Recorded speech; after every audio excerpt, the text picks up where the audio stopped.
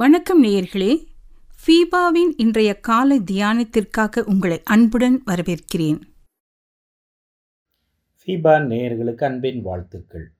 இந்த லெந்து காலங்களிலே தேவன் நம்மிடம் எதிர்பார்ப்பது என்ன? நாம் பொதுவாக செய்கிற தியாகங்கள் எல்லாம் தேவனால் எதிர்பார்க்கப்படுபவை என எண்ணுகிறோம். ஆனால் அப்படி அல்ல. தேவன் வருடம் முழுவதும் நாம் அவருக்கு பிரியமாய் வாழ வேண்டும் என்று எதிர்பார்க்கிறார். அவருக்கு பிரியமாய் வாழ வேண்டுமென்றால் பலவிதமான காரியங்களை நாம் இந்த உலகத்திலே தெரிந்து கொள்ளாதபடி நாம் தியாகம் செய்து வாழ வேண்டும். அப்பொழுதுதான் ஆண்டவருக்கு பிரியமான ஒரு வாழ்க்கையை வாழ முடியும். இந்த பின்னணியிலே தியாகம் என்ற தலைப்பிலே, தேவனுக்கென்று அர்ப்பணிக்கிற அர்ப்பணம் என்ற தலைப்பிலே நாம் சில காரியங்களை சிந்திக்கலாம். ஆதியாகமம் 22வது அதிகாரம் 2வது வசனம். அப்பொழுது அவர், உன் புத்திரனும் உன் ஏகசுதனும் உன் நேசகுமாரனுமாகிய ஈசாக்கை நீ இப்பொழுது அழைத்து கொண்டு மோரியா தேசத்துக்கு போய் அங்கே நான் உனக்கு குறிக்கும் மலைகள் ஒன்றின் மேல் அவனை தகன பலியாக பலியிடு என்றார். தேவன் எதிர்பார்க்கிற காரியத்தை நிறைவேற்ற முற்படுவதே தியாகமாகும். இங்கே ஆபிரகாமை பார்த்து ஆண்டவர் கேட்கிற காரியம், 100 வயதிலே அவன் பெற்றெடுத்த நேசகுமாரன், ஒரே பேரான குமாரனாகிய ஈசாக்கை பலியாக அர்ப்பணிக்கும்படிக்காய் ஆண்டவர் ஆபிரகாம் இடத்துல கேட்கிறார்.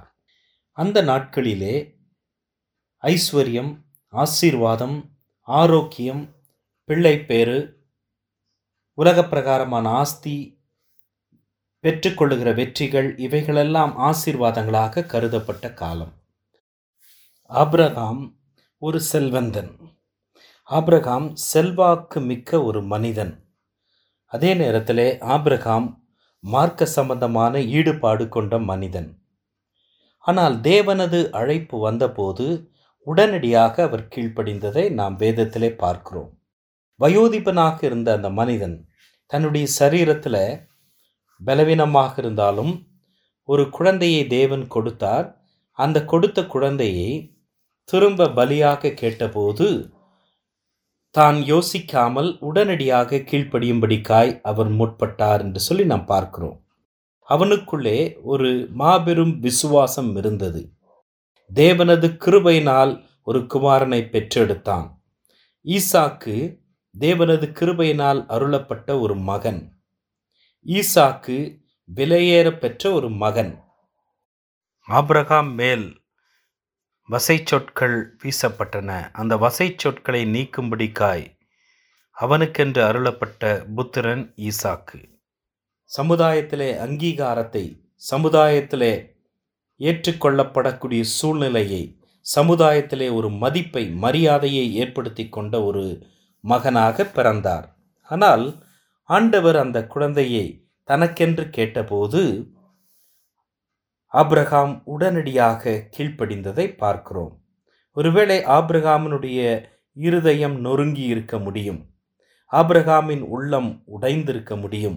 அவனது நம்பிக்கை முற்றிலுமாய் அற்றுப்போயிருக்க வேண்டும். ஆயினும் அவரது விசுவாசம் அசைக்கப்படவே இல்லை.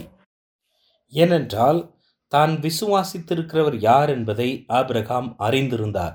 எனவே அவரது விசுவாசம் அற்றுப்போகவில்லை. அவருடைய நம்பிக்கை துவண்டு விடவில்லை. அவருடைய எதிர்கால பார்வை ஒருபோதும் குன்றி போகவில்லை. தேவன் பேரிலே இருந்த கண்களை அவன் திருப்பி உலகத்தின் மீது பதிக்கவே இல்லை.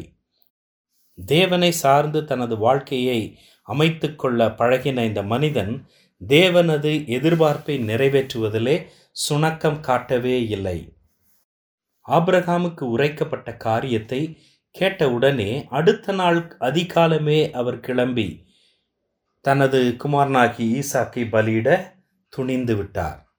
என கருமையான தேவ பிள்ளைகளே, விசுவாசம் என்பது நம்முடைய வாழ்க்கையிலே ஏதோ ஒரு நாளிலே செயல்படுத்தப்படுகிற ஒன்று அல்ல. தேவன் எதிர்பார்ப்பதை உடனடியாக தியாகம் செய்வதே தேவன் விரும்புகிற தியாகம். தேவன் எதை சொல்லுகிறாரோ அதை செய்ய ஆர்வம் காணப்பட வேண்டும். இரண்டாவது சிந்திக்கிற சிந்தனை இருக்கக்கூடாது. ஆண்டவரிடத்தில் விளக்கங்களை கொடுக்க வேண்டிய அவசியமில்லை. ஆண்டவருக்கு மாற்று காரியங்களை கொடுக்க வேண்டிய அவசியமில்லை. தேவன் எதை கேட்கிறாரோ அதை அவரது கரத்திலே கொடுப்போம் என்றால் தேவன் அதனை ஆசீர்வதித்து பன்மடங்காக பெருகச் செய்வார். பல விதங்களிலே பயன்படுத்த முடியும். இந்த நாளிலும் உங்களுடைய வாழ்க்கையிலே தேவன் எதிர்பார்க்கிற காரியத்தை தியாகம் செய்ய, எதை விட்டுவிட சொல்லுகிறாரோ அதை விட்டுவிட, எதை அர்ப்பணிக்க சொல்லுகிறாரோ அதை அர்ப்பணிக்க, எதை தேவ பாதத்திலே விட்டுவிட சொல்லுகிறாரோ அதை விட்டுவிட ஆயத்தமாய் இருக்கிறீர்களா? தேவன் எதிர்பார்க்கிற ஒன்றை அவருக்கு கொடுப்பதுதான் தியாகம். ஒருவேளை அது நம்மை பாதிக்கலாம். என்னுடைய எதிர்காலத்தை அது மட்டுப்படுத்தலாம் அல்லது முழுவதுமாக அந்தகாரமாக ஆக்கி போடலாம். என்னுடைய நம்பிக்கை முழுவதுமாய் அற்று போகலாம். எதிர்காலம் சூனியமாக தோன்றலாம். தேவன் பேரிலே கண்களை வைத்த ஒரு மனிதன் ஒருபோதும் தவறிப்போனதாக சரித்திரம் இல்லை. அவரை சார்ந்து கொள்வோம், அவருக்கே தியாகம் செய்வோம், அவர் விரும்பினதை கொடுப்போம். இதுவே தேவ சமூகத்திலே அங்கீகரிக்கப்படக்கூடிய ஒன்று. தேவன் நம்மை ஆசீர்வதிப்பாராக. இன்றைய காலை தியானத்தில் பங்கேற்றமைக்காக நன்றி. உங்களது கருத்துக்களை பகிர்ந்து கொள்ளவோ மேலும் விவரங்கள் அறிந்து கொள்ளவோ 9458585042 என்ற எண்ணிற்கோ அல்லது info@fibaonline.org தொடர்பு கொள்ளவும். தேவன் தாமே உங்களை ஆசீர்வதிப்பாராக. ஆமேன்.